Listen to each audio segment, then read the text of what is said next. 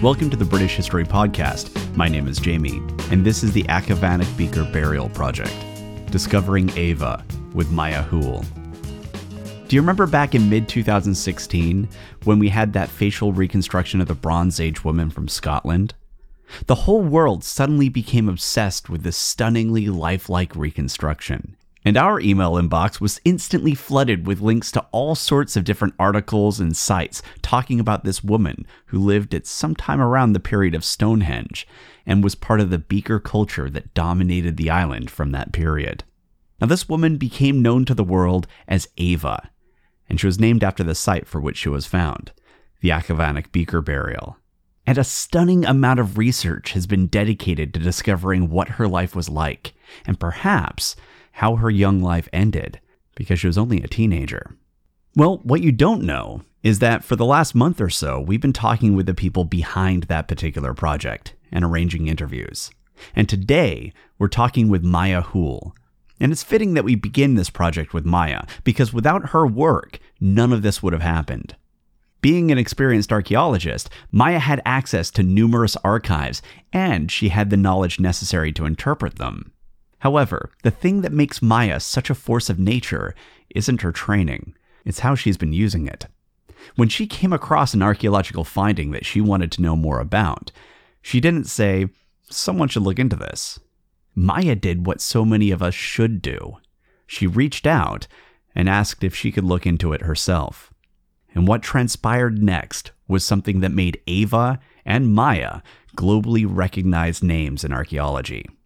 It's an incredible story, but I'll stop spoiling it and let Maya tell you about it herself. My name is Maya Hoole. I'm an early career archaeologist based in Scotland. I've done all sorts of different jobs. I've worked in local councils, I've done field work, I've done post-excavation work, so cleaning and weighing all sorts of Roman rubbish. I've done museum work, and now I'm working for an organisation called Historic Environment Scotland, who are the lead body for caring for and protecting Scotland's historic environment. My job in that primarily focuses on a database and a website which is known as Canmore, which is a record of all known historical and archaeological sites in Scotland. We try to get information about them when they've been excavated, and photographs of them and videos and that kind of information. So it's a great online resource, and that's sort of what I do for my day job. But I moonlight as a project manager for a project which I'm talking to you about today.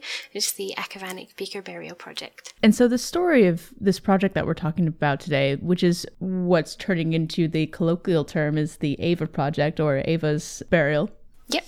The journey of your journey to her and finding her and bringing her to light is amazing. So I wondered if you could just tell us a bit about that, how it started, how you initially found her, and then how it got rolling. Yeah, sure. So I said that I worked for a local council, and that was about 3 years ago now. And one of my duties when I was working there was to do social media posts about sites in the Highlands. And I was searching through the database that the council have, which is it's called a Historic Environment Record. And again, it has a record of all known historical and archaeological sites in the Highland region. And what I was looking for was something interesting, something about the Bronze Age, maybe something about burials. So I started looking for Bronze Age burial kists, and I came across this record for this site which had been found almost 30 years before, but it didn't appear that it had been published, and it looked like most people had forgotten about it. And so I got the paper file out, and I was going through all the excavation photographs and information and sort of newspaper cuttings about it, and I just thought, this is fascinating, and I was just absolutely hooked. And 3 years later, I'm still absolutely hooked and absolutely obsessed with this site. So, I mean, my colleagues were really supportive, and they were brilliant, and yeah, it just sort of spiraled from there. Can you explain a bit more? Because I don't think a lot of people realize how many artifacts and how many sites and everything that we have largely go unexamined. Mm-hmm. Yeah, how it works, essentially, because it's something that we know about, but unless you've been in this world for any length of time, you don't realize that there are just archives where things will get dug up, logged away, and then never examined because there's no money for it. So what happens is if somebody finds something, they tend to get funding to excavate it, and they'll go out and they'll do a rescue excavation and make sure that archaeologically it's recorded. But what ends up happening is that we don't get funding so much for processing the post-excavation side of things. So a lot of things archives, materials just end up in museums, and there are boxes and boxes and boxes and boxes of stuff all over Scotland that's just, museums just full of material that nobody's had the chance to look at. And it's a bit of a problem, really. It's a bit of a flaw in the system. And I think with Ava, with this project, it just sort of fell through the cracks. It was a rescue excavation. So it was done when a guy was doing rock extraction for road improvement works, and he found it, and there was no money there because nobody had sort of prepared for it or knew that it was going to be there. There was no money to fund the excavation. So it really was a very rapid process within a day or so of the material being scooped up and taken away and protected. So what year did this happen? So this happened in 1987 on the 19th of February, or at least that's when the photographs are from. Yeah. So how did you find this particular archive? So actually finding the archive, what happens is the archive, in a sense, gets split into two things. There's the sort of data side of it, which gets archived. So this is like the written notes, photographs, and this gets put into databases and is archived either in Canmore or with the local council historic environment records. But then there's the other half of the archive, which is the physical objects themselves. And the challenge with this is, because the information in the local council database was so old, there was no accurate record in that database for where the material actually was. So it probably took me about 6 or 7 months before I managed to actually find where the objects were. They'd gone to a museum in Caithness called the John Nicholson Museum, which had closed down and then turned into a Viking centre, which had then closed down and turned into a Broch centre, which didn't have any material in it. So at some point these objects had been moved to another museum and I didn't know where they were. And how I actually ended up finding them was I was just searching online to see if I could find anything to do with Achavanich, and I was looking at Caithness Horizons, which is the museum in Thurso. I was looking at their website and I came across a document which was for sponsorship of objects, and as I was scrolling through the sponsorship PDF, there was this picture of a beaker, and I just got so excited because I was like, that's the beaker, that's the one in the archive photographs, I found it. So I got in touch with them and asked them if they had the skeleton as well, and they did, and they had the full archive of physical objects, which was such a relief to actually locate it. So they knew what they had, but there's just no database then for where all these projects are? Yeah, so, well, as I say, there's an initial recording of where the material is, but if a museum changes or objects are moved, they don't tend to go back to the original database to say that we've moved stuff. That information doesn't get updated.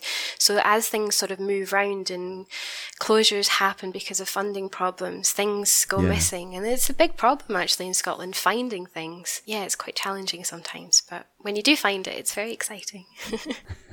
And so where was this burial found? What part of Scotland? So Achavanich is a tiny little village. In fact, it's only a handful of houses, and it's right up north in a region known as Caithness, the very north of Scotland. You can't really go any further than Caithness unless you go onto the islands. The landscape itself around there is really interesting, actually. It's this sort of flat plateau with very few hills.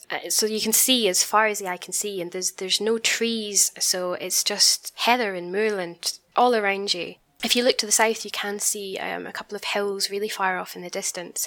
And then the coastline is made up of these huge cliff faces, just solid cliffs all the way down to the ocean. So it would have been quite difficult to get down to the shore, if at all, really, unless you went to sort of where the rivers ran down and had created valleys or glens to get down to the shoreline. But the one thing quite interesting about exactly where Ava's burial is there's these series of ridges, which you can see if you look at an aerial photograph of the region. This sort of strip of ridges they're probably only about 100, 150 metres high, but she's buried on the very westwardmost end of those ridges, so it makes you interested about what else may be out there. But the archaeology in that area is fantastic. Caithness has so much upstanding remains. In fact, there is a really beautiful stone setting not too far from Ava's burial, which has 42 standing stones. It's in a sort of horseshoe shape. So if you are ever in the area, we would really highly recommend going and having a look at it, because it's quite a unique site. There's lots of other sort of prehistoric archaeology up there that's quite unique. We get something called stone rows, which are unique to Caithness and Sutherland, which is the neighbouring region. And again, we think they're Bronze Age in date, that nobody's actually managed to get radiocarbon dates from them. And they're really adorable. They're these tiny little stones, maybe half a metre in height at maximum. And then you get rows and rows and rows of them, sometimes up to 200 of them, on top of hills. And we don't know what they were for or why people built them, but they're quite a mystery. But there's loads of from all prehistoric periods. There's definitely been a respect amongst the local community over the last several thousand years towards the archaeology of the region. And it's a bit of a shame, actually, because as everybody's heading towards Orkney, which is a sort of hub, they miss out all this fantastic archaeology. So a wee plug for Caithness there. So that's where the burial was found. And what does the burial, in a very simple sense, look like? If you were to stumble upon it, if it still existed today, what was the setup? Okay, so there's a tradition in Bronze Age burials to be rectangular in shape. They don't tend to be very big. This one is, I think it's 1 metre in length by just under a metre in width. And then in height, the kist itself is probably maybe just under a metre as well in height. However, it's quite interesting, the rectangular shape, as if we look at other Bronze Age site types, particularly roundhouses where people lived, so they were living in circular structures but being buried in square structures. And what you would find is that the top of the burial, it's almost the shape of a coffin really. You get these large capstones placed on top, and then they're buried over, so they're completely watertight. So from the ground really you wouldn't see anything, but if you dug it up, that's the sort of shape that you would expect to see. And then what was in the burial? So there's the skeletal remains of what we believe to be one individual. There's a beaker, which is a clay pot. And there were 3 pieces of flint, and then there was a scapula or shoulder bone belonging to a bovine creature, so a cow or a cattle. And what time period was the burial from? So we've just done radiocarbon dating in the last couple of months, and this was using a fragment of long bone. So the way that radiocarbon dating works is that you get a sort of probability scale. So at 95% probability, the burial is somewhere between 2460 and 2140 BC. And at 68% probability, we get a slightly narrower range, which is about 2300 to 2200 BC. So we talk about the Bronze Age, and that's about their metallurgical skill set. So if we talk about where this burial was happening, where this individual was living in time, what were the sort of things that were happening culturally, technologically? Where do we situate her? So we got the numbers, but what does this actually mean in terms of what was behind her and what's ahead of her in time? So what we have before is the development of agriculture, and that's in the Neolithic, and that happens around 4000 BC, or starts to happen around 4000 BC in Scotland. What we see with the Bronze Age is this is the sort of the first appearance of metalwork. There is some debate if there's a Chalcolithic or Copper Age in Scotland. We do have the sort of cultural package associated with the Copper Age, but we don't actually have copper appearing. So that's quite an interesting debate, which is ongoing, and I imagine will go on for many years to come. But the Bronze Age is when we start to see the appearance of bronze, as you would guess. But Ava's quite early on, and we don't see bronze in her burial, and in fact I've looked at all of the bronze finds from Caithness, and there's no bronze that is contemporary with her burial that comes after her. So she's somewhere between the end of the Neolithic Revolution and then before the appearance of metalworking. And with regards to major finds that the listeners will recognize, where in time would Ava be placed in relation to those major findings? Scarberry would be before her, though there may still be people living at Scarberry, but the real sort of takeoff of that sort of region of the world would have been possibly 1,000 years before Ava was alive.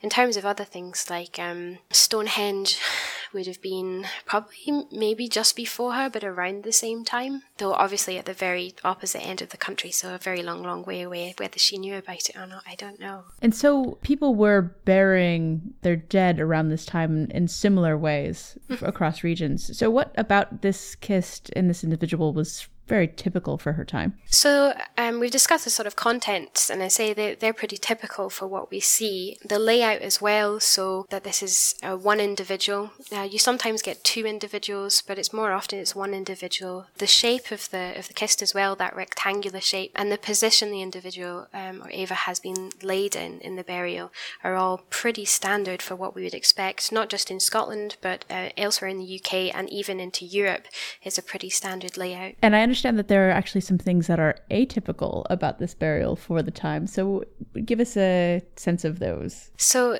there's two things that are quite unusual for this burial. The first is that it has been placed into a rock-cut pit. And that doesn't sound very exciting, but this is a hole in the ground that somebody has dug out of solid rock. And if you think about the technology that they would have had available at this time, it's quite remarkable, really. It would have taken a lot of time and energy to create it. So the pit itself it's about 1 meter in depth, 1 meter wide, and just over maybe 1.5 meters long. And this is a huge amount of material. It's probably about 2 tons of sandstone. So it would have been really hard work. The hardest material that they probably would have had would have been antler from deer, and possibly they might have had harder stones as well, but I don't really think that there is many stone available geologically in that region that would have been harder, so it would have taken an awful lot of effort. The second thing that's quite unusual about this burial is normally with Bronze Age burials of this type, there's something above the surface, some upstanding remains that mark this as a place of importance. For some reason, we don't see this at this burial, which is one of the reasons it was such a surprise when it was found. There's sort of two possibilities about this. One, that there never was a cairn placed on top, and secondly, that people have removed the cairn if it was there. However, if you look at the rest of the landscape across Caithness, as I mentioned previously, people have had a real respect for the upstanding remains.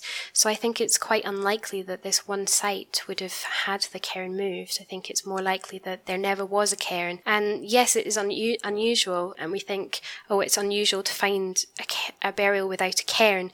But because we're only looking where there are cairns, and that's where we're finding burials, it suggests that actually maybe there are other burials out there that aren't under cairns. We just don't know where to find them or where to look for them. So with regard to I think you said nearly 2 tons of sandstone that they were digging out, about how long would that take if you're digging with antlers? I think it would take a long time. I mean, I've not done the direct calculations, but numerous days of hard labour. And again, it depends how many people you had doing it.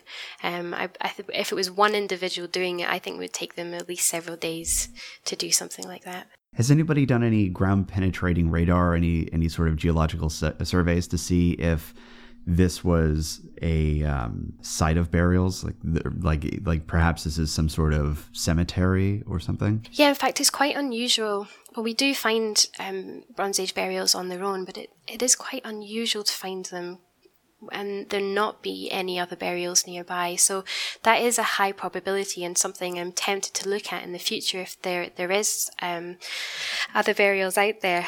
My mind just might explode if I found more, though. So much information. So yeah, that's definitely something that we should do. And just for the benefit of those of us who I'm sure are in the audience and don't know, could you explain to us what a cairn is? Yeah, okay. A cairn comes in many different forms. Essentially, it's a mound of stones that has been created purposely, but you get all sorts of different types of cairns. Quite common in Scotland, we have something called chambered cairns.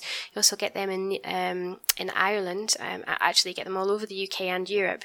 But chambered cairns are when this large mound has been built and they've purposely created a chamber inside, quite often where we find burials. So they use big standing stones to support the structure of these cairns. But you get other types of cairns as well. We get things like clearance cairns, which is when people have been clearing the land so it can be used for agriculture. So getting rid of the big rocks so that it's easier to plough. So yeah, essentially it's just a big pile of rocks. And for the chambered cairns, would Mace Howe be a good example of that? A very good example, yeah. Mace Howe is a fantastic example, actually. It's similar to one in Ireland called Newgrange, which I'm not sure if your listeners have heard of, but both of them have a trait where light travels up the passage at certain times of year and illuminates the inside of the chamber, which is just a phenomenon to think about, the mathematical equations that these people would have been able to do without pen and paper. Nobody was writing this down. They were doing it all in their head, and then it would have potentially taken them decades to create these chambered cairns. It's just mind-boggling, but I won't get too much into that because I could talk about that for days as well. So we have a sense of where the burial is in the landscape, sort of what it looks like, and what time period it comes from, and how it sort of conforms to some of our expectations of what they're doing in this period, and sort of deviates from our expectations of what they're doing in this period. So having had all that, let's sort of go into the grave here and start talking about what's in it. And if you could start with the 3 objects that were in there. So we've got, you said you've got 3 pieces of flint, what looks like a cattle bone, and of course the all-important beaker, which was fascinating that was actually how you found her again, was this beaker. But if you could just start with a flint, tell us what is the significance of that, where was it found in there, and just what we think that means. The flint is really interesting on the basis that we don't know very much about it. And the reason for this was after the excavation took place and the finds were transferred from museum to museum, the flint have got lost somewhere. So I only actually had 1 photograph of the flint included in the original excavation report. So I didn't know a huge amount about it, but I did a sort of call for information amongst the local community newspaper. And I was contacted by a guy who used to be the curator at the museum, Caithness Horizons, before it redeveloped a few years ago. And he'd been around the entire collection, the entire museum, and he had taken photographs of everything in the museum, including the pieces of flint. So I got 2 new photographs of the pieces of flint. And what they are, they consist of very small, probably no bigger than half the size of your thumb.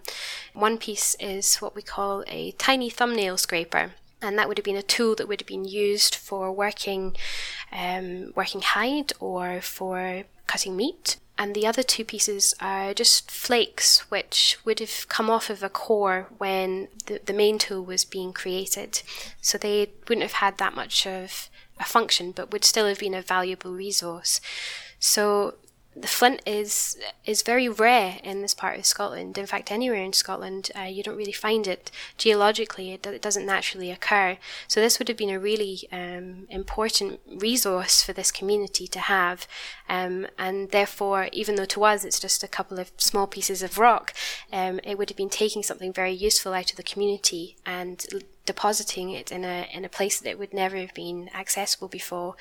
The size of it may be because it was found as a pebble, perhaps, that washed up on the shore, because sometimes we do get flint pebbles appearing that have come across maybe from Germany even. But alternatively, it could have been brought into the area by trade, which is a possibility for sure. We know that there was long-distance trade occurring, but unfortunately, because we've lost the flints, we can't really do any analysis on them to find out where they were from, which is a shame, but you can only do what you can do with what you've got. And so also found with Ava in that burial was a bone that wasn't hers, essentially.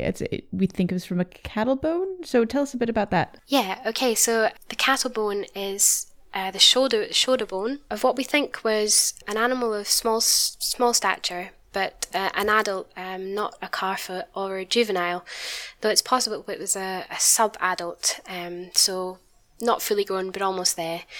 But it's interesting. This is really interesting because if it is a small adult, that gives us an indication that the cattle that these people had at this time were a lot smaller than what we have today. So their idea of a cow, what they visualized as a cow, is very different to what we imagine today. So do we have any idea of what this bone might have been used for? Yeah. So one of the theories when the original excavation took place was that it may have been used as a shovel for digging out the burial. But as we've discussed, this is a burial that was in a rock-cut pit, and if the scapula had been used for that, then we would expect to see quite a lot of damage on it. And we had this examined by a specialist, and what she found, or what she reported, was that there was very little indications of any damage to it. So there was no markings from butchery markings, so no evidence of what they were using to cut the animal apart. And in terms of the theory about it being used as a shovel, there was no damage to the distal end where we would expect to see wear and tear. And then the end that would have been used as a sort of handle, there's no sort of smoothing or anything at that end. So there's nothing to give an indication that it was used as a tool in that way. So I do have one remaining question about the bone. But before that, I want to introduce sort of that crowning jewel of Eva's burial, which is the beaker. And if you could describe the beaker and just tell us a bit about beakers in general, how they were found, why they're found in these burials, and in what way, and what we think that means for Eva and for her people. So beakers are quite an interesting term, actually. The term beaker was created by antiquarians. They found these, and they found them, and they found something else, which is a Bronze Age pot known as a food vessel. Now, the difference between the rim of these two vessels, one of them, the food vessel, is very flat on top, so it would have been very difficult to drink out of, where the beakers tend to have a narrower rim. So you can see why they thought it might have been used as a drinking vessel, and then the other ones were used for eating. However, we're not 100% convinced by that now, but because they've been called beakers, this sort of terminology has stuck with us, and we have to work with it. And beakers, we find them all over Europe. In fact, they're very much associated with the Bronze Age, and we find them mainly in funerary contexts, like in this burial. We do find fragments of them, evidence of them in sort of domestic settings, but definitely in Scotland there's not as much evidence from domestic settings as there is from funerary settings.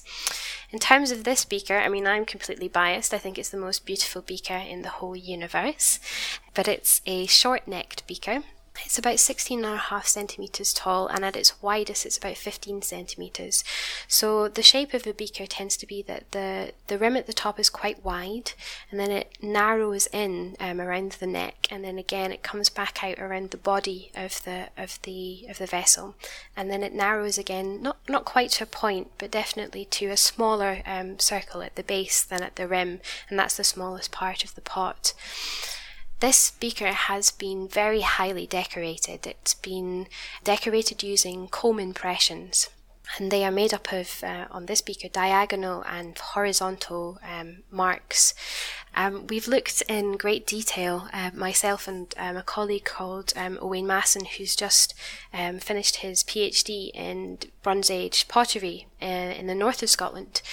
And what we found was that it looks like there's at least 2 different tools have been used to make the impressions. So one comb has been used to make the horizontal pattern, and another has been used to make the diagonal pattern. And what's interesting about that is it suggests that the person who created this vessel and who did the decoration had tools to hand. They were prepared for what they were making. They were an experienced craftsperson with a toolkit.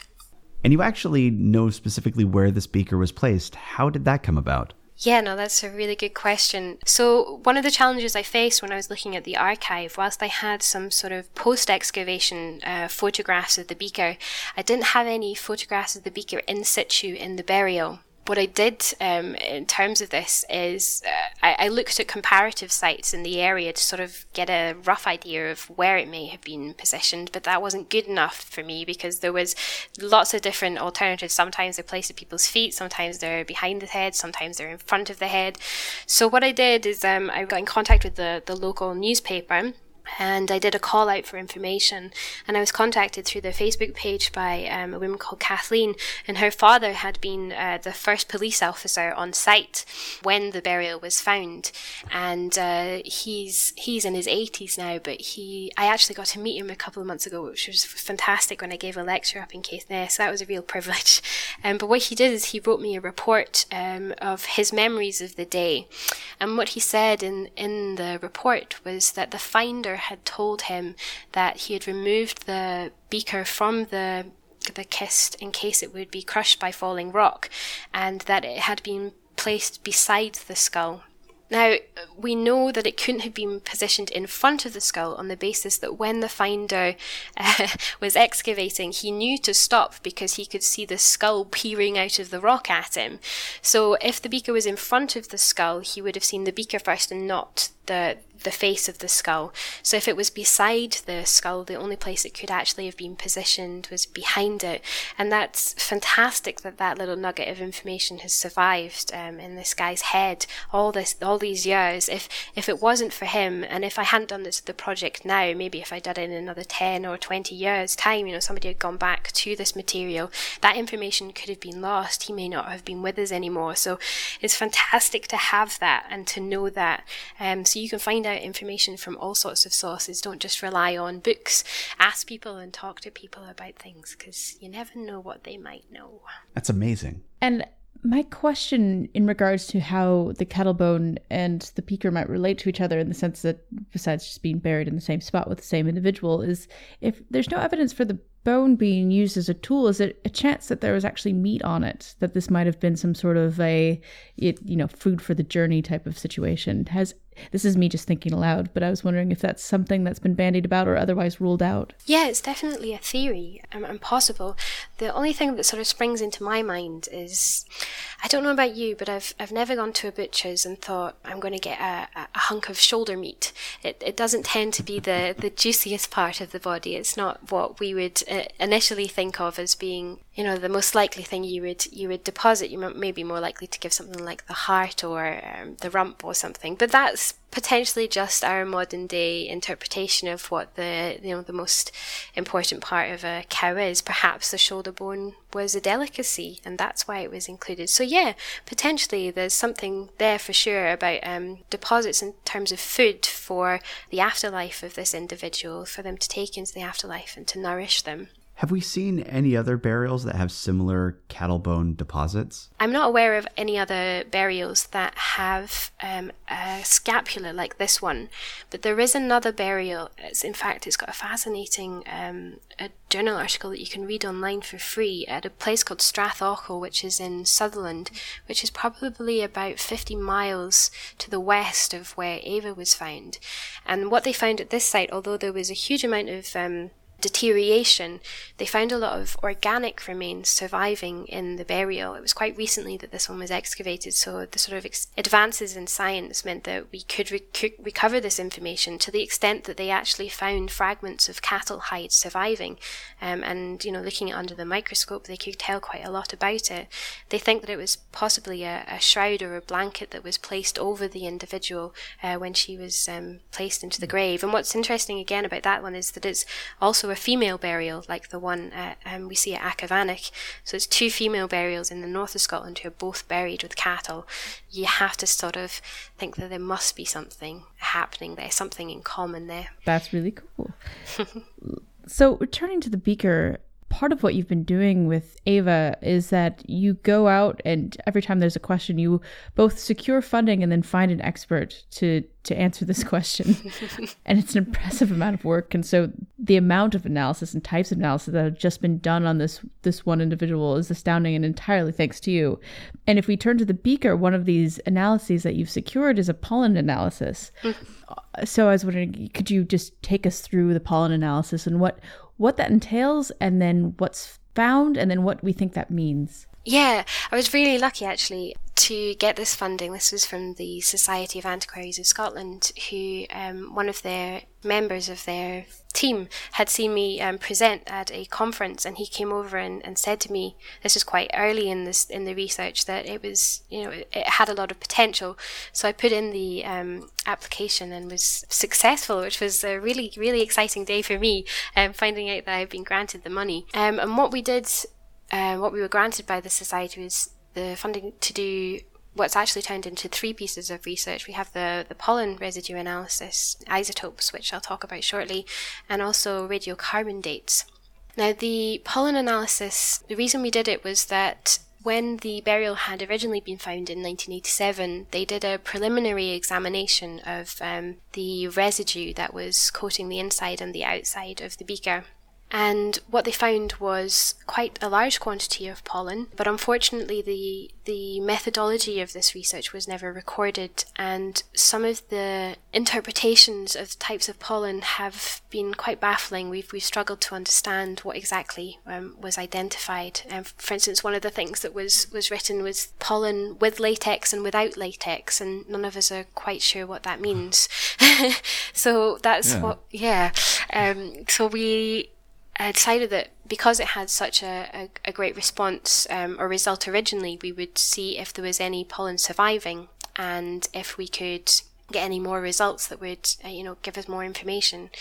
So this was carried out by the University of the Highlands and Islands, actually up on Orkney, by a guy called Scott Timpany, who's an expert in pollen residue analysis. And although he found a very small quantity, it was quite exciting what he found. So the original analysis suggested that potentially the contents of the beaker could have been an alcoholic beverage, which would be really exciting. But as I said, some of the original analysis was questionable.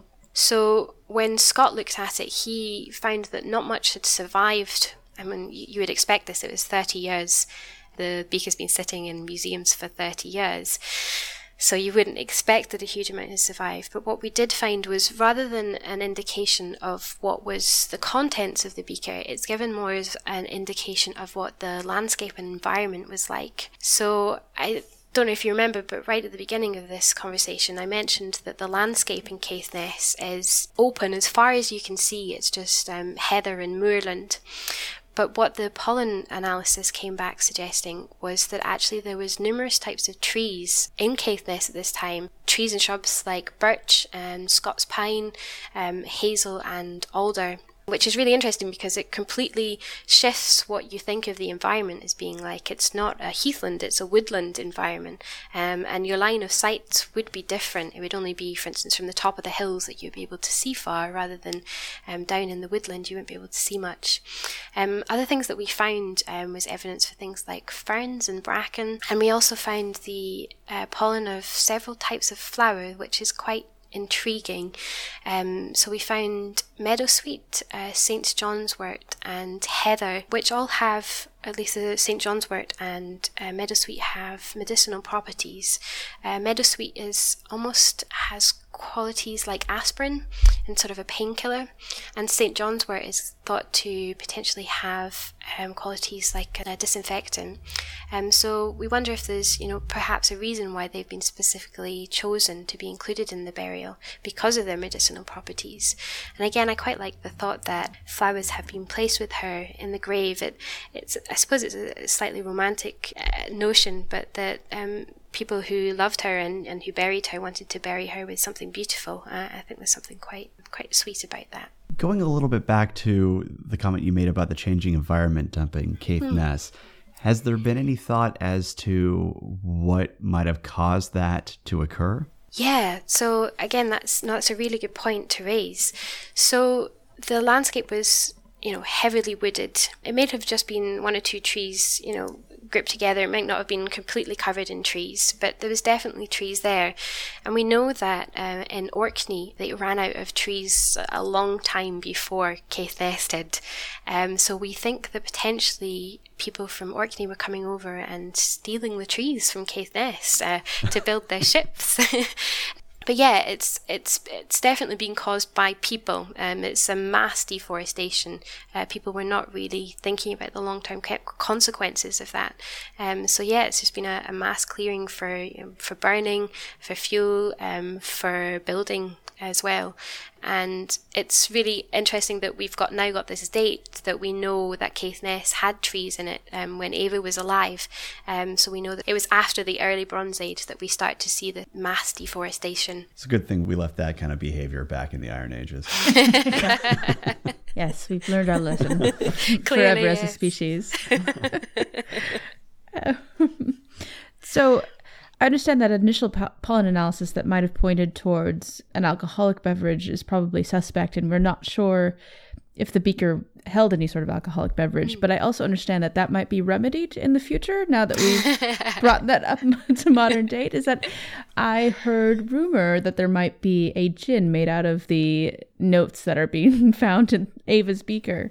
Yeah, absolutely. And that's looking like it might still go ahead, which is very exciting because I'm a big fan of gin.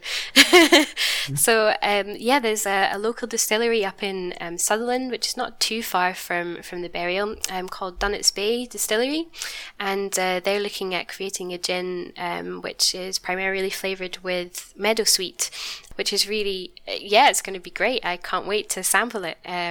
The team there have been really enthusiastic about it and are keen to go ahead. So hopefully in the next month or two, we might have some Bronze Age inspired gin to drink.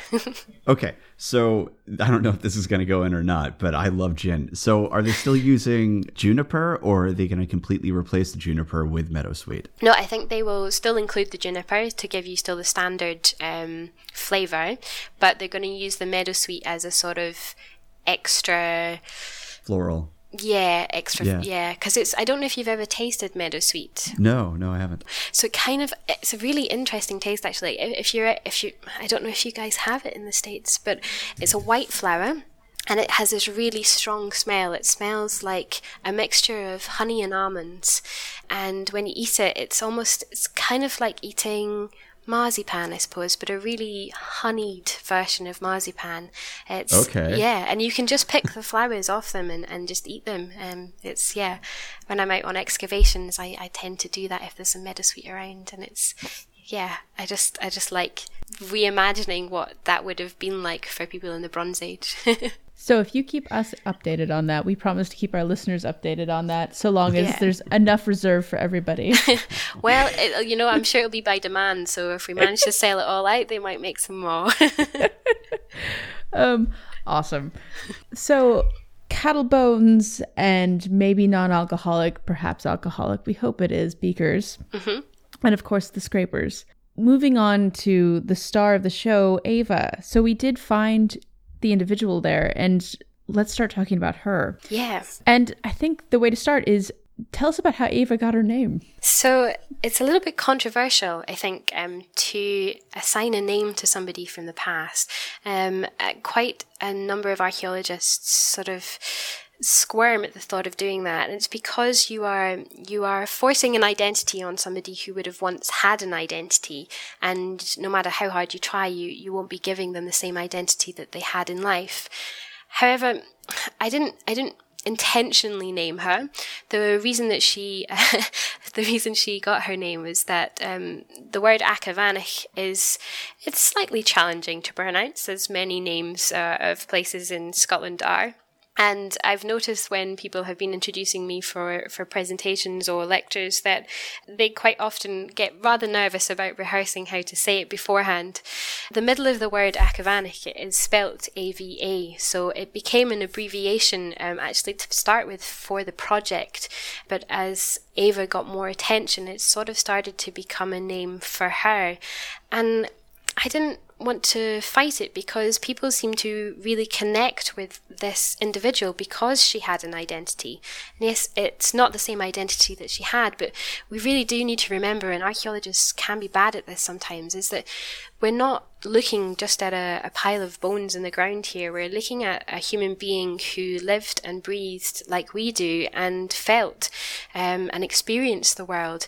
And I think we need to remember that she was a human being. So giving her a name really seems to have helped create an identity for her. And I don't know, I'd love her to be able to come back and have a 5-minute conversation with her about whether she'd like to have no identity or the wrong identity. I don't know which one's worse. And so moving on to her remains, I think the best way to start that conversation is just to tell us what parts of her actually remained, what parts of her did we find, and what we're working with and what we're not working with in terms of what's still missing. Okay, so I'll start from the very top. We have her cranium surviving, so that's the top half of your skull. We also have a large quantity of the teeth from her upper jaw. In fact, a lot of them are still in situ in the skull. We have teeth from her lower jaw, but we are missing the lower mandible, the lower jaw itself, which is quite interesting that the teeth have survived, but the mandible hasn't survived. We have vertebrae surviving from the top of the spine and the bottom of the spine. We have numerous rib bones surviving from the right-hand side of the body. We also have the right scapula, so that's your shoulder bone. Same with the cattle, where we have, I think it is the right scapula of the cattle, actually, the cattle bone as well, which is curious. We have long bones from the right arm, including the upper and lower, both in the lower arm. And we have fragments of finger bone from 2 of her fingers, I think her pinky and either her middle or her 4th finger. Then on the left-hand side, we are missing the long bones from her arm, and we don't have any ribs from the left-hand side either. And of her pelvis, we're missing the left-hand side, but we do have fragments of the right-hand side of the pelvis, but in very poor quality. We have the long bones from both of her legs, in fact, all of the long bones from her legs, although we're missing her knee bones. And then we're missing all of her feet. What is interesting, actually, and it's about the evolution of science, really, over the last 30 years, is the upper bone, so the femur from her right leg, has been completely destroyed, and that was during the original radiocarbon dating process. But now that we've redone the radiocarbon dates, it's just a tiny fragment of bone from her tibia and her lower leg. So we've gone from having this huge chunk of bone needed to get a date 30 years ago to an absolute fragment of the size today. So it makes you wonder what we'll be capable of doing in the future. Yeah. So we've been looking at your site, and we'll provide links to this on this episode, and we'll also talk about it at the end of the interview. But you've done an excellent job illustrating how this burial looked. But since this is an audio format, can you describe the position that Ava was in and what that tells us about her burial? Yeah, that's a really good question. So this is one of the interesting things about assigning a gender to Ava. What we see is that she's been buried in a very specific position, and we do see this at most Bronze Age burials or Beaker burials of this type, is that she's been placed in a crouched position. So I spent hours and hours staring at the excavation photographs to try and figure this out. But the bones of her left leg are in fact the highest point of the body. So that suggests that she was lying on her right-hand side.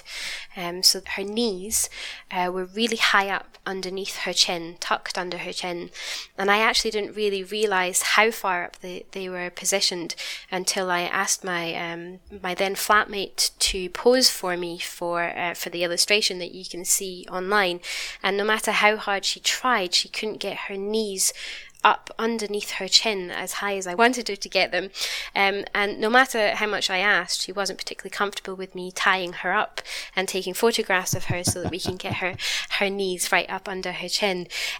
So this is quite interesting because it means that she would have been manipulated into that position. It's almost like a fetal position if you think about it. So she would have been lying on her back with her knees up high. And what we see is that lying on your right-hand side, and the way that the burial has been laid out is that her head is in the west and she's looking towards the southeast, which is interesting because there's an archaeologist called Alexandra Shepherd, and what she's been looking at both in northeast Scotland and northeast England is that male burials and female burials tend to have a set pattern.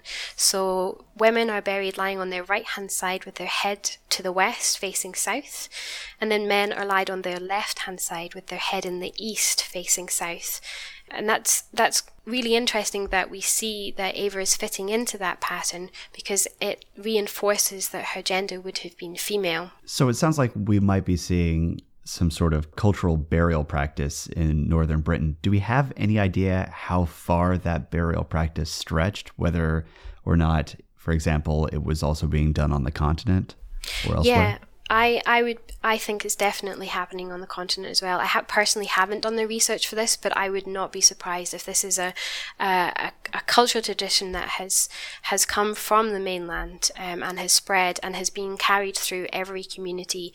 It's consistent, and it's always, especially with people that are buried with beakers. When we look at other Bronze Age burials or burials with food vessels, they don't necessarily fit into that pattern, but definitely for the people that had beakers. So yeah, that's something I'd love to do, is to go to the continent and start looking at other European burials and seeing if they have this tradition. But it was definitely happening from at least the very north of Scotland down to northern England, and as I say, very likely beyond. Are there any thoughts as to what the significance for this behavior might have been? It's possible that there's some sort of cultural belief in that society that something was to the south, because that's the common factor between both of these individual, or both male and female burials, is that they are lying and facing south, always in that direction. But what that is, I don't know. It may be halfway between where the sun rises and sets, but then why not get them to face north instead? So we know quite a bit just from how she was lying in the grave, but then we also have the bones that did survive. And in terms of both their structure and then their chemical makeup, they tell us quite a bit. So I was hoping you could walk us through that and start with both what the sort of physical shape and size of her bones tell us about her, and then we'll move on to sort of what the cool chemical material makeup of the bones tell us about both her life and then her death. So in terms of the physical bones, there's two sort of things that we can tell, and that is the gender and also the age of this individual. So first off, in terms of sexing, there are main way of telling the gender of a skeleton is by the pelvis. Unfortunately, as I've said, for Ava, her pelvis has largely deteriorated, so we can't really use that as a way of identifying if she was female or male. However, there are other indicators on the body. One of these, and one of my favourites, is brow ridges. Generally, females don't tend to have prominent brow ridges, and you can have a check and feel in yourself if you want to, though if you're commuting to work on the train, you might get strange looks. The other thing is on the skull as well, just behind your ear, there is a bone that sort of sticks out a little bit on the side of your skull. And generally we see that in males that tends to be more of a sharper angle, where on females it's sort of more gentle. But that's not, sometimes you do get males who show these characteristics, or females who show male characteristics. But the main sort of thing with her bones is that they're all very petite and very gracile. So we think that it's quite likely based on that she is female. And then tying it in again to this idea of the layout of her burial sort of helps to reinforce that. And then in terms of her age, we think she's quite young, or what we think of in the modern world as quite young, somewhere between 18 and 22 years of age. There's two sort of things that make us think this. The first is the quality of her teeth. They don't show a huge amount of wear and tear. They're pretty good, which means that, they've not been worn down over the years, which is what we tend to see in older individuals. And secondly, it's to do with the vertebrae at the bottom of the spine and where they reach the pelvis. At some stage, these, I'm not exactly sure what the technical term is, but they either forge together slightly, or they change in some way, and that tends to be after the age of 22. So we're not seeing that in Ava. So she was quite young, 18 to 22, though in her community that may have been middle-aged. Without finding other members of that community and finding their age, we can't really tell whether she was middle-aged or quite young, but in today's world, yeah, she's pretty young. So another thing that you've been able to secure for Ava has been a series of stable isotope analyses. And so we learned quite a bit about how she was living through these. And I was hoping you could introduce how we use these in general and then what they've revealed about her in particular. So what stable isotopes are is they are different types of chemicals that are found in the bone, and they can tell us different things. The two primary things that we look for tell us about the location that an individual was in when they grew up, so sort of in late childhood, and also about what they were eating, what their diet was like. So what we did for Ava is we took samples from her second molar and also from a fragment of rib bone. From the molars, the reason that we use the molars is because teeth tend to survive. They're preserved better through time, in the sort of taphonomic process of deterioration. So what we wanted to do was to get a really good sample. And the two elements that we're looking for, the two isotopes that we're looking for there, are strontium and oxygen. And the strontium and oxygen are used to tell about location. The oxygen it's pretty simple, really, when you get your head around it. There are two signatures that we tend to see in Britain, and one is an indication of somebody living on the west coast, and the other is an indication of somebody living on the east coast. And this is all to do with rainfall. For those of you who don't know the the weather here in Scotland, the west coast gets a lot of rain, an awful lot of rain, and that's because all of the mountains are on the west coast. Mainly the big mountains, and we get a lot of the weather system comes in off the ocean and hits the mountains, and all of the rain falls there, and by the time that weather gets to the east coast, all of the rain has dropped. So that's why the east coast is a much drier place to live. And what we're seeing with the signature for Ava is it's definitely a signature from the east coast, which is where her burial is, so that matches up quite nicely. Strontium is a little bit trickier. It's all to do with the underlying geology of a region. So different rock types have different strontium signatures. And although we don't have fantastic data from the Caithness area, we have enough to work with to give us a rough idea. So what we're seeing is the strontium comes from the bedrock and is absorbed up through the soil, and then the plants take up the strontium, and the plants are eaten either by animals or by humans, or the humans eat the animal.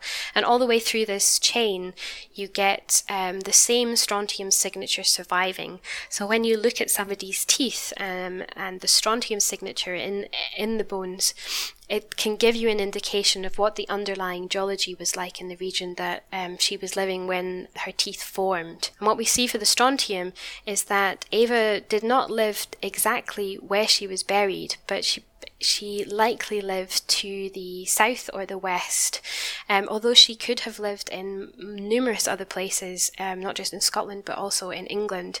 But we think because we have the oxygen suggesting the east coast and also the strontium suggesting a sort of match in proximity, that it's likely that she did grow up in Caithness. And actually using the CAMWO database that I mentioned at the beginning, in GIS I've had a look at what the nearest known Bronze Age settlement is, and there's one that's just about 12 miles to the south, I think, in a place called Berrydale, which has numerous hut circles. I think it's about 15 of them in this river valley, and I like to think that potentially that's a candidate for where she grew up, though we have no evidence and no way to really find that out for sure. Then we also, I mentioned we looked at the carbon and nitrogen, and the carbon and nitrogen tell us about diet. So what we see is there's two sort of types of signatures you can get from this. It's not going to tell us exactly what the animals she was eating or the plants she was eating, but what it can tell us is whether an individual was eating land-based terrestrial resources or if they were consuming marine-based resources and things from the sea. And what we see for Ava is actually one of the most distinct signatures that Dr. Jane Evans, who did this analysis, she's at the Natural Environment Research Council Isotope Geoscience Laboratory down in England. She told me, and in the reports she sent me, that this is one of the most extreme signatures she had seen in favour of terrestrial-based resources. So even though she was living and she was buried only 2.5 hours from the ocean, she was not consuming anything or very little from marine resources. And that's kind of interesting because it raises a number of questions of why was this? Why was she not eating from this resource? There's a couple of different theories. The first is that access to the ocean, as I mentioned, there are huge cliffs in Caithness, so it might have been really difficult or dangerous to get down to the sea. However, there are a number of river valleys where you can get access, so potentially they were using them. But it's a very dangerous thing to do, to go out to sea, especially when you could get washed away by the tide, and then if you end up with no way back to the river mouth, then there's only these massive cliffs to climb up to get back onto the land. There's also a theory that potentially the land was offering enough of a resource that they didn't need to go to sea to forage for more food. They had enough at hand on the land, and we know that they were likely growing crops and they were raising animals as well. They were by the presence of the cattle scapula suggests that they were farming cows, so they may have had enough there. The other theory is quite interesting. We look at other societies across time in Scotland. We see it in the Iron Age, and we definitely see it in sort of 17th, 18th century townships in rural parts of Scotland, particularly St Kilda is quite an interesting example. And that's that people who were eating marine resources were considered to be of a lower class or a lower status.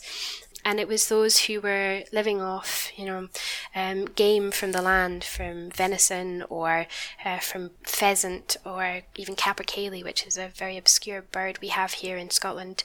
That was a sign of status if you lived off things from the land. So that may actually potentially extend all the way back to the Bronze Age, that they weren't consuming things from the ocean for that reason.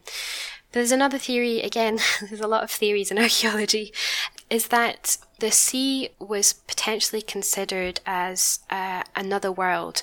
We see definitely on the continent evidence that there was this idea that water was associated with the afterlife.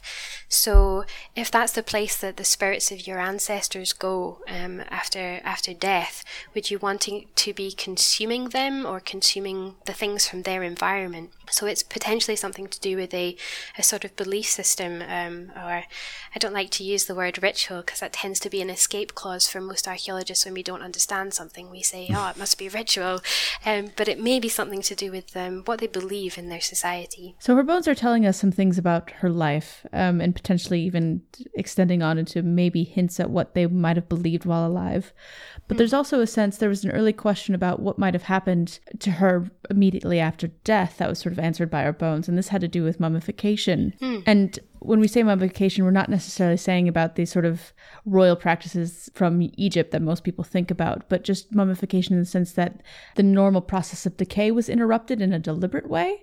So I was wondering, that was the question with Ava, and I'm wondering if you could tell us a bit about that part of the story. Yeah, so I was really fortunate to be put in contact with a guy called Dr. Tom Booth, who's a research associate at the Natural History Museum in London, and he did his PhD research on mummification in the Bronze Age. In fact, he looked at the site at Cladhallen, which is fascinating. It's a really interesting site if you haven't heard of it before. So what we see on Cladhallen is that underneath where people were living, what appeared to be the remains of one individual had been buried. But what, on excavation, it turned out that this was actually different parts of multiple people.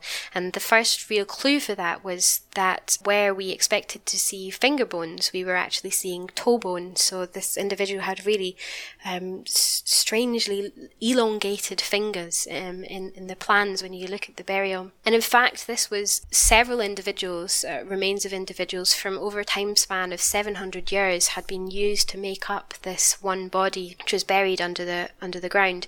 what Tom saw when he was looking at the bones there was, as you say, the natural process of decay had been stopped.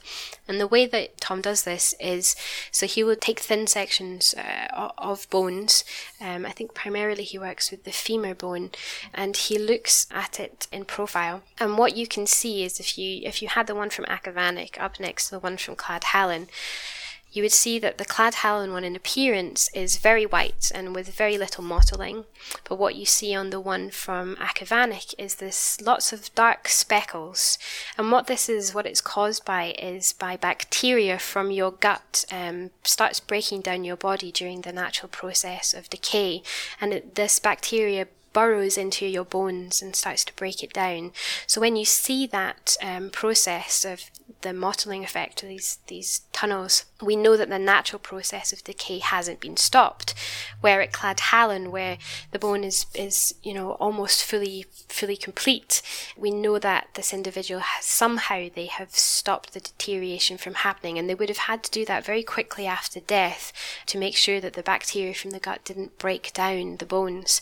And it's likely that they did something like buried the individual in a bog where we have anaerobic conditions, so the natural aerobic processes, oxygenated processes can't happen, and the bacteria dies and can't function. But we're not seeing that at Achavanich. What we're seeing is that this individual was buried very soon after death, which is fascinating to be able to get that information. And so through her bones, we know that Ava was not mummified in any sort of way and probably buried in this particular kist soon after death. And that actually becomes important for something that's going to come up a little later. But before we go there, let's talk about sort of the most important part of the body when we find someone in an archaeological context, in the sense that it usually gives us the most information about an individual, and that's the teeth and the skull. And I was wondering if you could go through a little bit of what we learned from those parts of Ava in particular. Yeah, so we are really lucky that we got some time of a burial archaeologist called Angie Boyle, who's very kindly for free has done an analysis of this individual. And what she's found is that based on the length of the long bones, she's found that this individual was roughly 5 foot 6 inches, which I think is around 170 centimeters in height. When she examined the teeth of this individual, she found something really interesting. It's a condition that's referred to as enamel hypoplasia. What it indicates is that this individual, Ava, during her childhood, sometime between 1.5 and 2.5 years of age, she suffered some sort of illness or deficiency, which is fascinating. And in fact, in terms of the teeth, one of the things that Tom did when he was examining the remains for evidence of mummification, he took an MRI scan of the skull. And what he found was that one of her teeth had never erupted, it had never come through, and was actually still in her upper jaw. And what's amazing about that, what boggles my mind, is that I am sitting here 4,000 years later telling you something about her that she didn't even know about herself, and that's just amazing. One of the other things that's really interesting about Ava is the shape of her skull. So we see in Beaker people, in their sort of skull shape tends to be quite similar. They tend to be quite short and round. And what we see with Ava is that hers is particularly distinct. So there's something called cranial index or a cephalic index, and she has a very high score.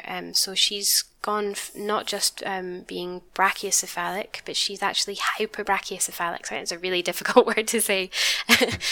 She's on the border of being ultra brachiocephalic. And what's interesting about this is when you look at her skull, either in profile, and you look at the top of the head, it's quite flat, and so is the back of her head. It's almost square in shape, which is really interesting because it makes you wonder why. This is not something that you tend to see normally occurring. So what we think, there's a couple of different theories here. One is that it may just genetically be the way that she was. I mean, that's entirely plausible. But based on its unusual appearance, we think that perhaps there's been some sort of interference. One theory that I tend to favour is that when she was young, she was swaddled, so she was wrapped up really tight in cloth and carried around, and she couldn't roll her head. Even in children today, if they can't roll their head, the soft bone at the back, it tends to get flattened, and that you start to see this sort of box-like shape occurring. So it's all to do with being able to roll your head around. The other theory is that potentially her head has been manipulated in some way, that maybe it's been bound, like a plank or something flat has been tied to the back of her head to give it this distinct shape. And this may be some sort of cultural practice that for some reason they were doing in the Bronze Age. We don't know why or if this happened, but if it did, it raises up all sorts of interesting questions about why people were doing this. So it was a couple of months ago when Ava came to our attention when her facial reconstruction actually went viral. And it went around the world, and we were one of those who picked up on it. And the facial reconstruction, we'll put links to it on our website and everywhere else, is the most beautiful one I've ever seen. They're getting to the point where they look like photographs of real people now.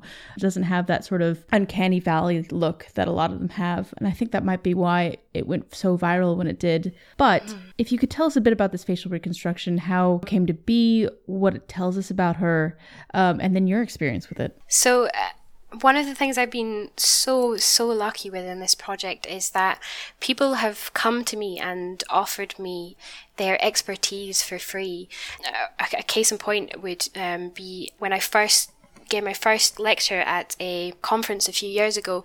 A gentleman who's a photographer came up to me, and he's trying to get into photography as a specialist in archaeological photographer. He offered me his services, and he came round, and we spent an entire day just ripping my entire flat apart so that we could get these 8 photographs, but they are absolutely fantastic photographs. And like this guy called Michael Sharp, a photographer, I was also contacted a few weeks later by a guy called Hugh Morrison. Now, Hugh is a recent graduate of forensic art at the University of Dundee, which is, for those of you who don't know, Dundee is on the east coast of Scotland. So Hugh got in touch because he'd heard about the project and he thought it was really interesting, and he was keen to try and do facial reconstruction. And as I say, this is the only university I know of in the UK that actually offers this course. So I was really lucky that he heard about the project and wanted to offer me his expertise. So he too came around to my flat. We had the cranium there because I was in between taking it from the museum, Caithness Horizons in Thurso, and down to London to Tom. And he came round and we set it up. He was there, we had a cup of tea and a chat and got to know each other, and he took these photographs and off he went. And 2 weeks later he sent me this photograph that looks like a photograph of a woman, and I was just absolutely astounded when it came through. As you say, it's so lifelike, and I just remember feeling really humbled to be one of the first people to see this, and was so keen to share it with people. What Hugh does, how he works, is that he sort of uses, as you would expect, he uses the skull as a base layer, and he has the photographs that he takes them at a certain distance. I think it's about 6 foot, so that you don't get the skewing of the camera. And he uses a measurement, includes a ruler in the photograph of the skull. And then what he does is he puts this into a computer program, and he starts building up the layers of muscle and then tissue. So what he used for the depth of the muscles and the skin was sort of average skin depth for a Caucasian female. And he also needed to reconstruct parts of the skull because the cheekbone on the left-hand side has broken. So using the right-hand side, he reconstructed this. He then went on to reconstruct the jaw using sort of measurements from along the upper jaw and also from the teeth that were surviving from the lower jaw. And this gave us, the sort of recreation of what the shape of her chin would be. So once he'd sort of built up all of these layers and picked out the sort of clear details that were unique to Ava's face, that, for instance, if you look at the facial reconstruction, if you look at her left nostril, it's much lower than the right nostril. So she would have had a very lopsided nose, and it doesn't come across in the reconstruction so much, but she had the same issue happening with her eyes. Actually, one of her eye sockets is slightly lower than the other. It does come across a wee bit, but I suppose it's only very subtle. And what Hugh does is he uses measurements that, I mean, you can join in if you want to. Again, I say, if you are in public, you may get strange looks for doing this. But if you feel in your own mouth where your canine teeth are, that is the width of your mouth. So where your mouth naturally sits, it ends at where your canine teeth are. And then the width of your lips, up and down the ways, height of your lips, I suppose, is to do with the length of the enamel on your teeth underneath. So you can really start to build up a quite accurate recreation of what the sort of size and shape of parts of the face would have been. So then once he has this sort of base layer built up, he has a database of thousands of images, and what he does is he runs this computer program, and it picks out bits of faces that match best to the anatomy that he's created. And that's one of the reasons that it is quite lifelike, is because it's actually based on photographs of real people. And what he's done is he has chosen to give her, I think she has greeny blue eyes and sort of reddish brown hair. And although we don't have the exact information for this about pigmentation surviving, we decided to go with these colours because it's sort of typical in the local community, the local society in that sort of region of Scotland at the moment. We are hoping one day, though, we do have ancient DNA analysis going on at the moment, and potentially, if that part of the DNA code has survived, we may even be able to tell what her eye colour and her hair colour were.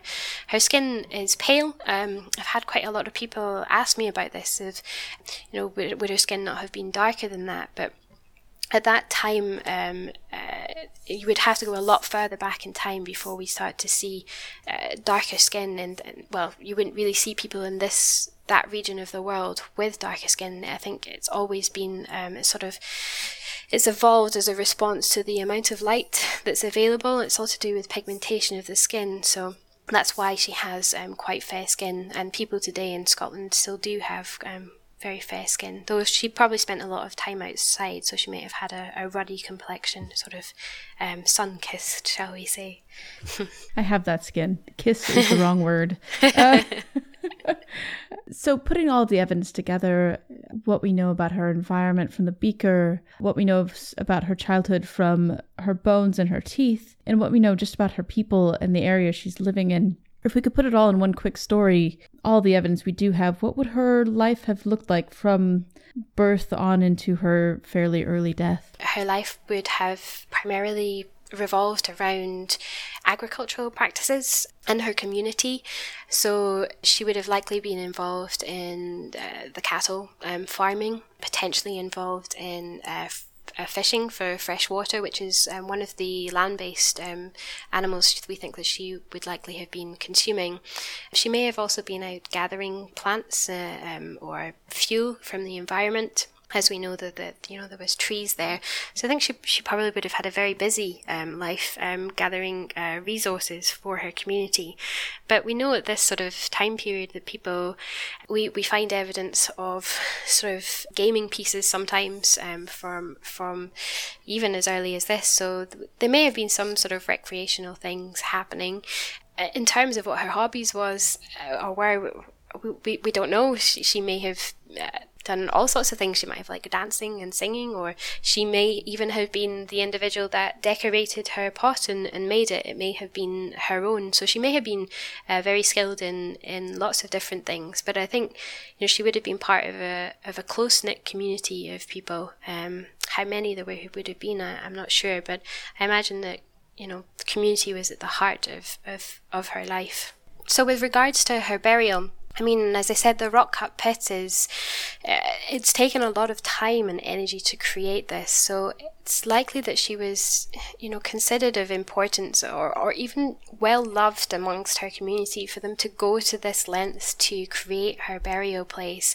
And I think, that really, really tells you something about her as an individual, that she was cared about, and maybe she could do something that was particularly significant or different amongst her community for her to be given such a prestigious burial for that time period. So Ava, in her bones and her people in her burial, have left us with quite a bit of clues as to her life, but there are still mysteries remaining, and some of them are actually quite interesting and increasingly strange the more you look at them. And I was wondering if you could walk us through a few of the things that are still big questions around this burial. So I think for me, one of the sort of really interesting questions, and I slightly touched on this when I was talking about what has survived of Ava's skeleton, is that we are missing a large proportion of the left-hand side.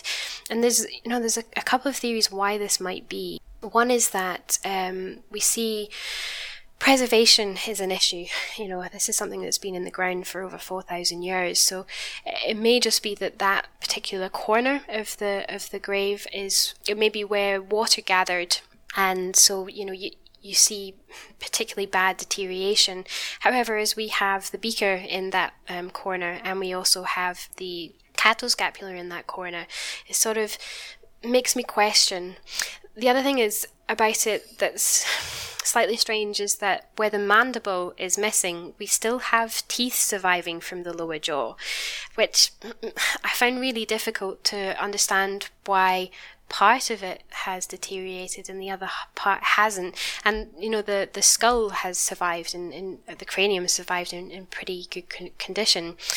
So what we're trying to do at the moment, and what we're actually waiting on the results for imminently in the next week or two, is we have radiocarbon dated the cattle bone. And the reason we want to do this is we want to see if it potentially is of a different date. It's possible that at some time after Ava has been buried, somebody has gone back and reopened the burial and taken some bones out, and then potentially put the cattle scapula back in. And the reason we think that is that this cattle scapula is placed over where the bones are missing. So that's quite interesting. I mean, why would they do that? I mean, again, I don't like to use the word ritual, but it's potentially some sort of ancestral worship, remembering of people from the past. So potentially, depending what the radiocarbon date comes back, that may be something that happened here. And to be honest, we have very little evidence of this happening at any other sites. So that would be, or we haven't been able to tell if it's happened at other sites. But if it does come back and says, yes, it was at a different date, perhaps it will encourage people to date animal bones in burials and see if this is something that's happening elsewhere. The other thing that's really kind of mysterious is that Ava was buried very soon after death, and we know this because of the bone histology. And if she was buried very quickly after death, it's interesting because, as I talked about the rock cut pit, this is something that would have taken a significant amount of time to create. It's not like, she could have died and they could have just popped out in an afternoon and made this pit. This would have taken days. So if she was buried immediately after death, which is what we think based on the rate of bacterial decay in her bones, it makes you wonder if perhaps they knew that she was going to die. And if they knew that she was going to die, is that because somebody chose her to die? Was she a sacrifice? Is that why she ended up in this grave at such a young age? We don't have any evidence on the skeleton for any sort of brutality, any sort of damage to her bones. But there's plenty of ways to die. She may have been poisoned, and we wouldn't have any evidence surviving of that. Alternatively, it may be something to do with kists were being created by somebody in the community in advance of somebody's death. So perhaps that was somebody's job, and perhaps they were made and then you bought them, you paid a certain price for them. Maybe it was 5 cows and you got a rock cut pit. So that's possibly one theory. Another theory is potentially that specific families had specific burial places, and it's just that Ava is the last person to have been buried there. By that, do you mean sort of like what they do in New Orleans, where there's an above ground? In New Orleans, it's often above ground, but there's a burial spot, and then they move, after a while, they move the bones out and put new bones in. Is that what you mean? Yeah, so we do see this in the Bronze Age in other places. In fact, it's in I was on an excavation in Cyprus a few years ago where, again, it was actually a rock cut pit. They were digging these almost like they were like wombs in this huge rocky plateau, this like solid rock that it would have taken years to create these tombs. And they were taking people in and positioning them in the middle, and then as they, or when the next person died, they would go in and they would split up the remains of the person before, which would have been a bit of a grisly job if you had somebody dying very close to somebody else. Yeah. But yeah, it's possible that that's what we're seeing, that this is possibly a temporary burial place, that actually the bones of an individual were taken somewhere else as a very final resting place. But I think that that's quite unlikely because it doesn't seem to quite fit with Ava's burial, especially if it has been reopened and some of the bones have been taken out. If that was a practice that was common, then why didn't they take all of the bones? Is there a potential for this just to be anticipated? If she was sickly, we know she had an illness very early in her life. If she was just sickly and this could have been a prolonged illness and they knew she was probably coming to an end just based on their own lived experience of illness and likelihood of living. Yeah, potentially. I mean, yeah, she could be suffering from a long-term illness and they're preparing for it. Alternatively, and potentially it's a bit of a morbid thought, but if she was pregnant, for instance, if you think about even the dangers of childbirth in today's society with the technology and the medicinal advances we have, it's quite a scary prospect. So to have been living in the Bronze Age and to have been pregnant, maybe that they were preparing just in case the mother did die. And I think, based on the age that she is, 18 to 22 would be a perfect age for bearing children. But we don't see any evidence of, the remains of a child in the burial. So if she did die from childbirth, it looks potentially like the child did survive. So if that is what happened, then perhaps her offspring went on to live a full life and have offspring of their own. And potentially there's somewhere out there, there's somebody that has the same DNA from her. And I know that you're planning on doing an ancient DNA analysis. Is there any plan to do a similar study that they did with Cheddar Man to look at the surrounding area and see if she does have any descendants? Yeah, that would be an absolute dream for me. And there's once upon a time, at the beginning of this project, I would have thought something like that would have been completely unachievable. But as hopefully you and the listeners can see throughout this project, I've had amazing things happen that I could never have dreamed of happening. So potentially, yeah, I mean, how amazing would it be if we can get her DNA from the ancient DNA analysis, which I think, I have had preliminary reports saying that they have actually managed to get a sample from her, and a pretty good sample at that. Just what that sample then tells us, we're waiting to find out. But if we could get a sample of that DNA and then go to, people who have ancestors from Caithness as far back as they can trace, to take, samples from them and see if any of them have the same DNA, that would be absolutely incredible to find out. So yeah, maybe one day. It's one of the few things left on my wish list. I've been very lucky in getting everything else on my wish list ticked off. So we'll have to wait and see. So that brings us to the next question: is what's next for the Achavanich project? And what's coming up in terms of analyses or questions or projects that you're working on? Next, what we have is the radiocarbon dates, which, as I say, we're hopefully going to get back in the next week or two. Then there's the ancient DNA analysis, and that's hopefully going to tell us about sort of her ancestry, where her ancestors lived, where they came from, and the likelihood is that they were not in Scotland. That they must have come from somewhere else before that. So hopefully we'll be able to trace back through the countries or regions that her ancestors came from to get to Caithness. That's the sort of research that we're waiting on. But other things that are going on is we have, I have this fantastic individual who, like me, she's a real go-getter and tries to make things happen. She's called Hannah, and she came to me with an idea, and it wasn't something that I really had the capacity to make happen, or the time based on all the other things that I'm trying to do, like hold down a full-time job. So she came, she said, what do you think about doing this? And I said, if you're happy to do it, if you want to do it, then go for it. I trust you. You take the information and you see what you can make happen. And she's just run with it. And what she's done is amazing. She's managed to get the University of Edinburgh on board. So we have 2 students, master's students from the informatics department who are working on their master's projects. And what they're doing is they're going to create sort of virtual reality app or a computer game that will allow people to, in virtuality and possibly even with hand gestures, to re-excavate the burial. They might even do things like do a 3D scan of the entire skeleton so that we can see it in the burial, and also potentially, map it out in sort of real height and size to give you a sense of the layout of the skeleton. And as we mentioned as well, there's the gin potentially happening, so watch this space for that.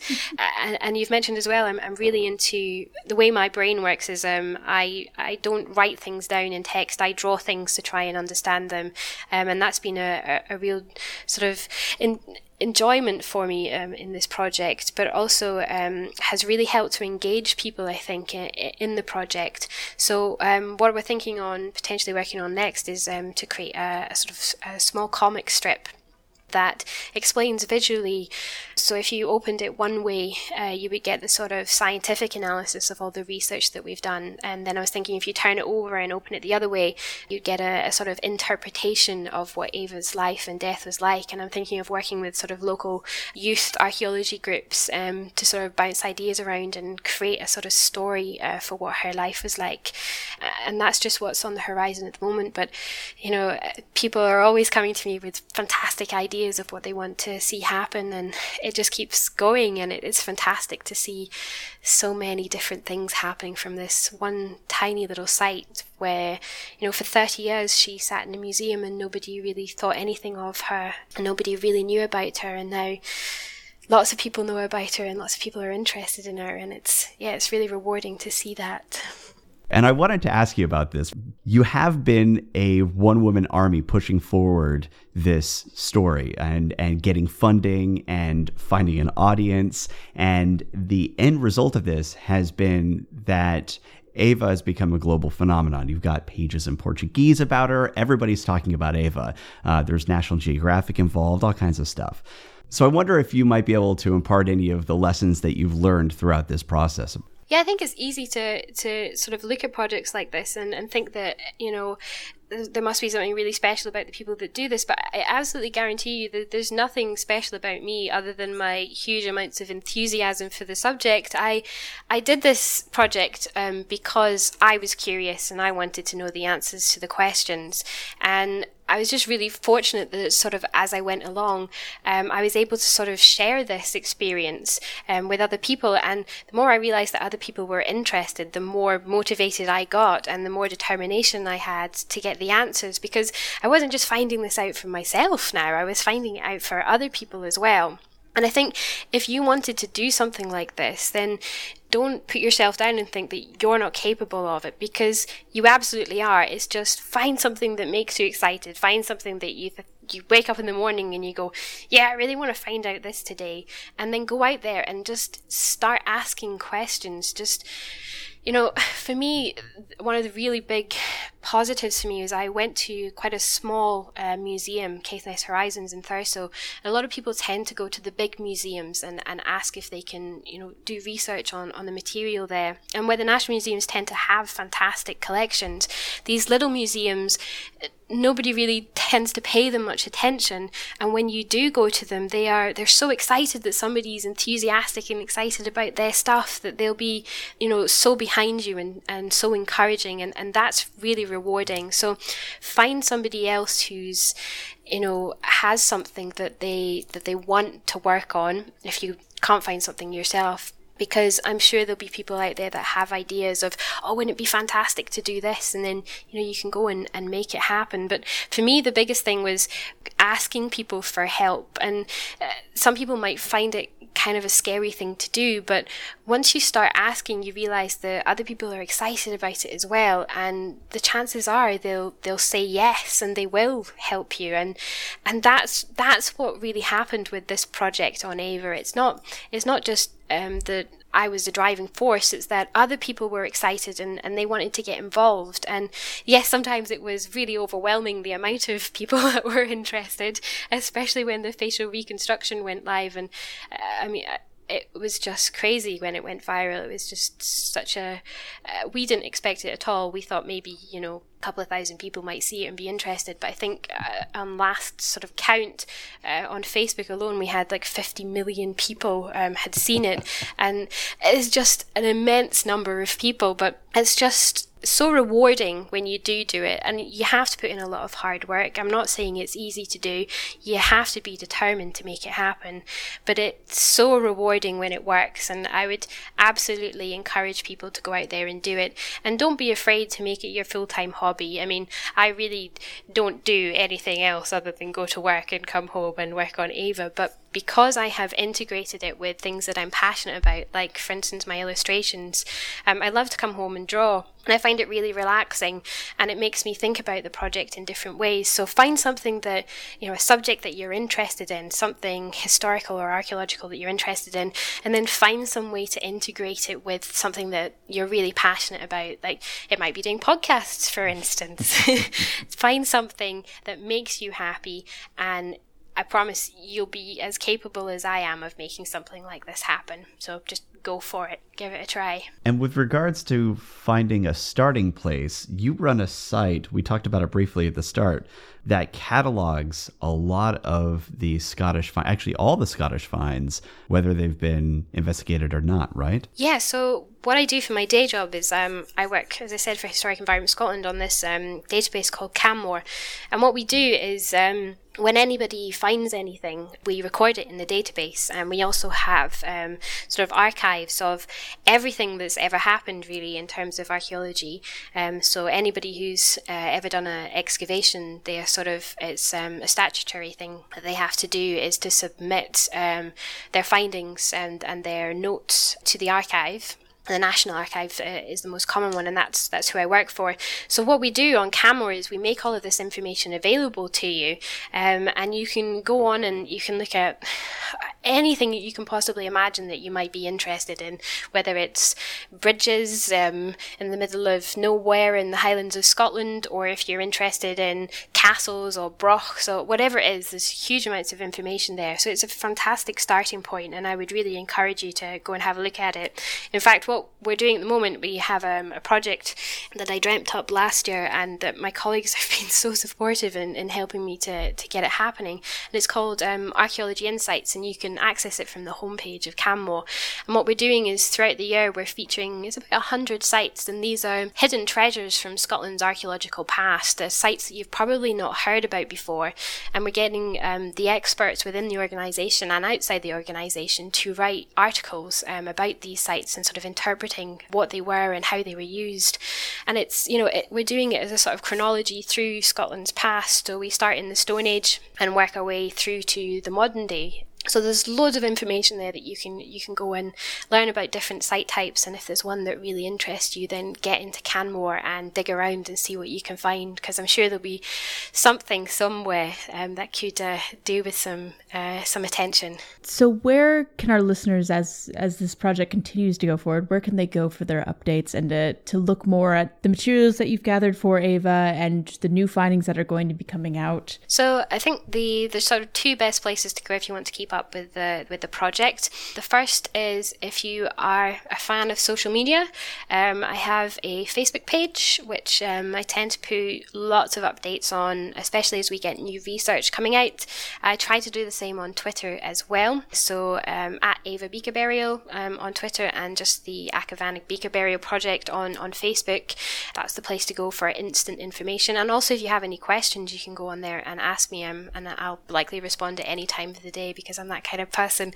And also the website. So there's a WordPress website. I'm sure there'll be links made available, which has lots of blogs about the project, sort of about other things, the other Bronze Age sites that I've sort of had a peek into and sort of what they're about. And also some really interesting articles that people have written for me. For instance, there's a gentleman who lives up in Caithness who's been experimenting with building roundhouses, which is a type of sort of houses that people lived in the Bronze Age and the Iron Age. And he's written this really interesting blog about building them. So there's all sorts of random stuff on there. And the sort of really good one that we've got on that website is, if you're interested in the facial reconstruction and want sort of more detail about how Hugh did this, he's written a fantastic blog. And we've actually translated it into Portuguese and Spanish as well, if you're so inclined to read it in other languages. So go and check that out. And so with that, I think we'll let Maya get back to her project as a guerrilla archaeologist. Thank you so much, Maya, for coming and talking to us. No, thank you very much. It's been wonderful speaking to you guys. I've really enjoyed this. Thank you. If you'd like to learn more, you can follow the project on Twitter. It's at Ava Beaker Burial. You can also follow it on Facebook. It's the Achavanich Beaker Burial Project. And you can go check out Maya's website, achavanicbeakerburial.wordpress.com.